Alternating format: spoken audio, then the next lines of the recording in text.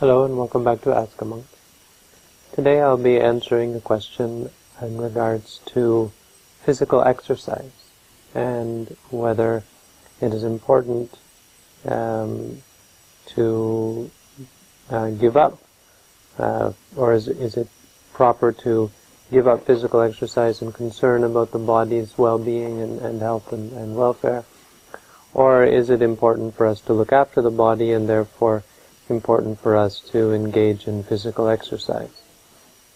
I think basically this is the question. What role does physical exercise play in the life of, say, an enlightened being? to put it one way.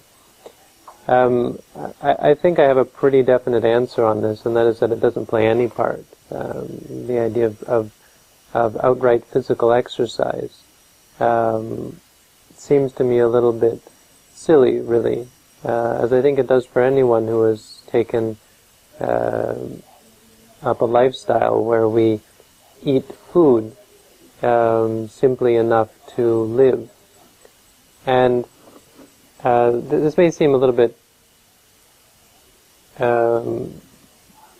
odd for most people, because most of us think that that's how we eat. We all eat simply enough to live, but really we don't. I think in general we eat far more than is necessary to live, but the amount that we eat is generally necessary to keep up our lifestyles, which tend to include things like physical exercise, physical exertion, and a lot of mental stress, a lot of emotional stress, and so on.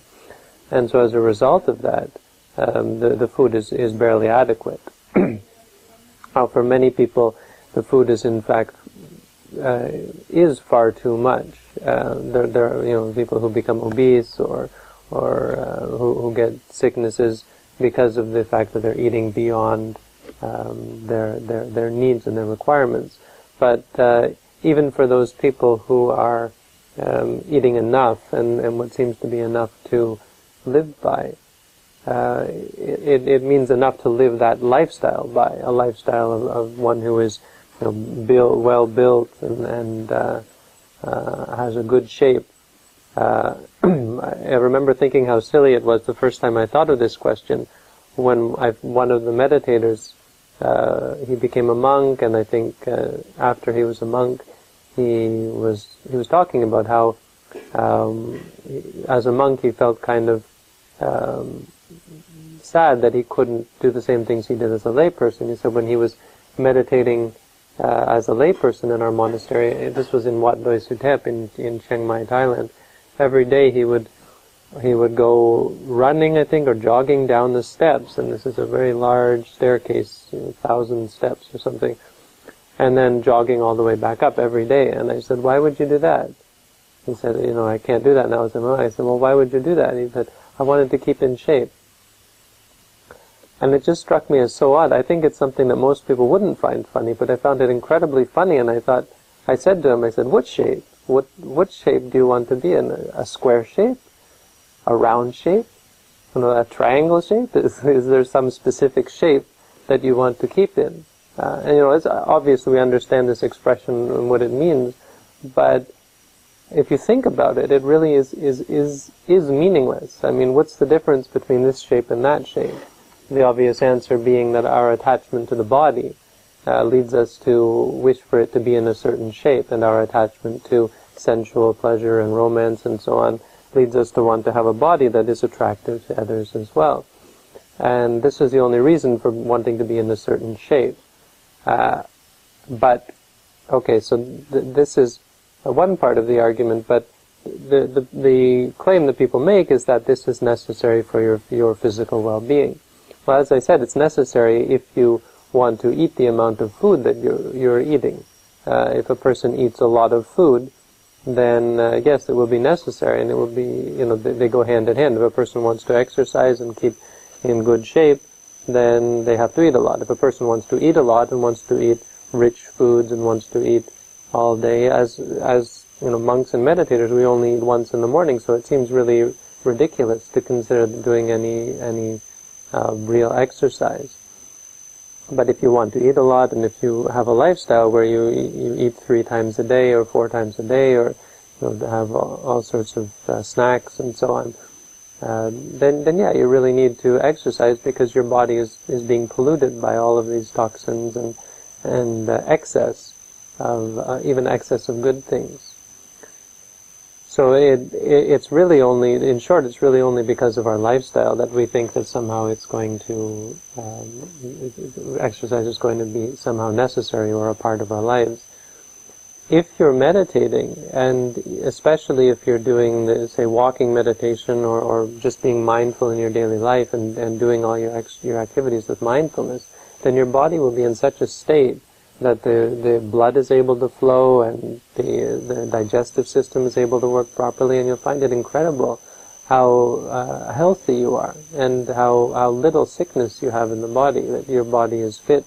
I know monks that are 80, 90 years old and still quite fit and able, because they're also good meditators, and because of their meditation practice, they're able to keep themselves in good shape, or in a good physical condition. I think there's room for physical exercise if you're sick, or if your body is out of its ordinary condition. It might be a necessary part of your rehabilitation to undergo exercise. Even if a person is obese, obesity can be a real problem, because it can lead to high blood pressure, it can lead to whatever, high cholesterol, I don't know what exactly. There are a lot of sicknesses, diabetes and so on, comes from obesity.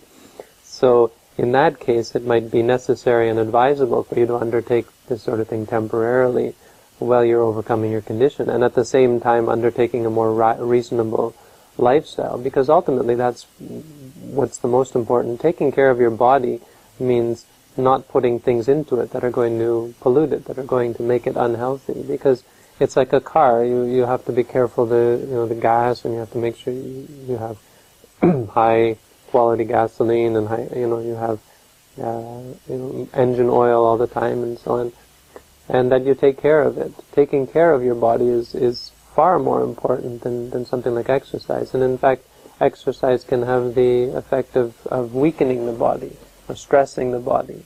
In some sense. I mean, people say that it's good for cardiovascular health if you do jogging or so on. And I don't know if I would exactly dispute that, but I do know that a person who meditates doesn't have a problem with cardiovascular health, doesn't have a problem with digestive health, doesn't have a problem with obesity and so on, if they're undertaking meditation in a meditator's lifestyle. I mean, we can all eat. Most of us can eat a lot less. I can't, because I eat very little as it is. I eat just enough to live. And I've come to realize that that's really a proper way to live, is just enough that if I didn't eat this much, it would be difficult for me to walk up the stairs every day. But if I eat this much, then okay, I can walk up the stairs and I can walk around, and I can have energy to teach, and energy to do this and that, and energy to do walking meditation. And that's enough for me. If I eat more, then I become actually quite lethargic, and you feel unhealthy, because having gotten used to this lifestyle of eating just enough to survive. And one final note is that in regards to this idea that certain exercises might be important to maintain a certain level of physical health. Is that I wouldn't really take that as a very good excuse. I mean, I would say in that case, if people thought that somehow their health was going to be affected if they didn't exercise, their diet was okay, but they still felt that cardiovascular health or this health or some kind of system in the body would be benefited by exercise of some sort. I would give the same answer as I give to people who ask whether yoga is a good idea. Stretching is a good idea. Some people will say yoga is a spiritual practice, and then I've given an answer that if it's a spiritual practice, which it should be considered, then you're following that spiritual path. And I don't think it's the same spiritual path as the Buddha taught. But if you're just undertaking yoga for the purpose of stretching, then what you're actually getting involved in is this attachment to the body, which I think is part of this question in regards to exercising. is that if it becomes an important part of your life that your body should be in a healthy condition, and so therefore you go out of your way to do things simply for the purpose of keeping the body in a heightened state of health or in some perfectly healthy state, then you're really missing a part of the Buddha's teaching, that is the physical body is not going to last forever. And our attachment to the physical body is only going to cause us suffering, because eventually it's going to break and it's going to fail and break down. Eventually we're going to have to let it go. So if it comes to just doing the wise things that keep your body healthy, like eating right and making movements, like doing the walking meditation, not simply sitting and lying down all day, but actually walking, doing some simple walking to keep the body moving, then there's really no problem. When it comes to doing something like intentional stretching, like yoga and stretching yourself out, then it seems to me more in the line of the non-acceptance of the current state of the body, where if you have aches and pains, instead of coming to accept and bear with and eventually really overcome these states, you try to work your way out of them. You try to get yourself into a state where those experiences don't arise. The same goes with someone who wants to do jogging because they say, I feel great after I jog, and I feel great when I build up my muscles, and I feel great, and so on. And this freedom from any kind of sickness. So another example is people who, instead of just eating ordinary food, they have very specialized diets because they know this is good for you. And I know quite a few people like this who they take. I've known people who have taken these very special diets, and then a couple of them died of cancer. Three people I know of that all died of cancer. So in the end, it wasn't really of any benefit to them at all. I mean, you could say in some sense it gave them pleasure and it gave them a sense of health and well-being, but in the end that only became a disadvantage to them, because when they're dying of cancer, they have to see that the opposite effect, that regardless of what they do, their body is deteriorating, and that's really the nature of reality. So we should not be overly concerned with our diet, be overly concerned with our health.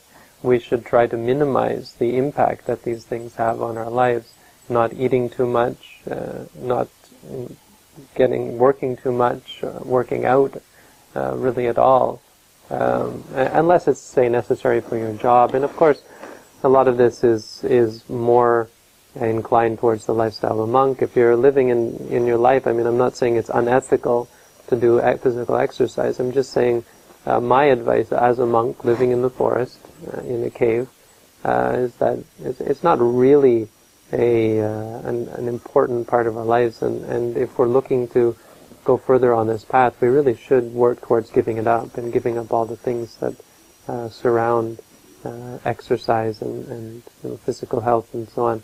I've often mentioned, just as a final parting note, food for thought, that it would be really interesting, I think, to get at some sort of sickness. I think even now that if I had cancer, that would be a really unique experience to have. People who are always trying to avoid these things are really missing the point and missing out on something quite incredible. The experience to die of cancer would, I think, be an incredible chance and opportunity for us to come to understand the nature of reality, that it's not what we think it is. It's not this wonderful body and how we can make it strong and so on. It's actually quite fluid and uncertain and changing, and it's quite dynamic.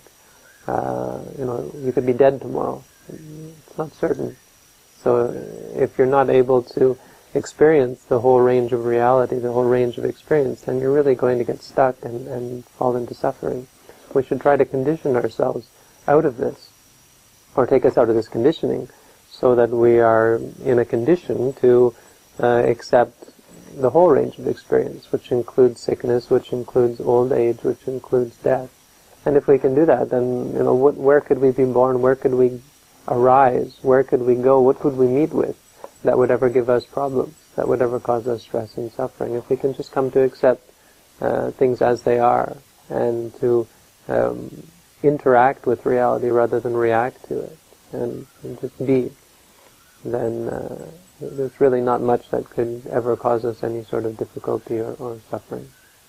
So, hope that helps. As usual, I know there are going to be people who disagree and get all up in arms about this, but oh well, that's to each their own. This is my Ask a Monk, so you've asked me, this is my answer. All the best.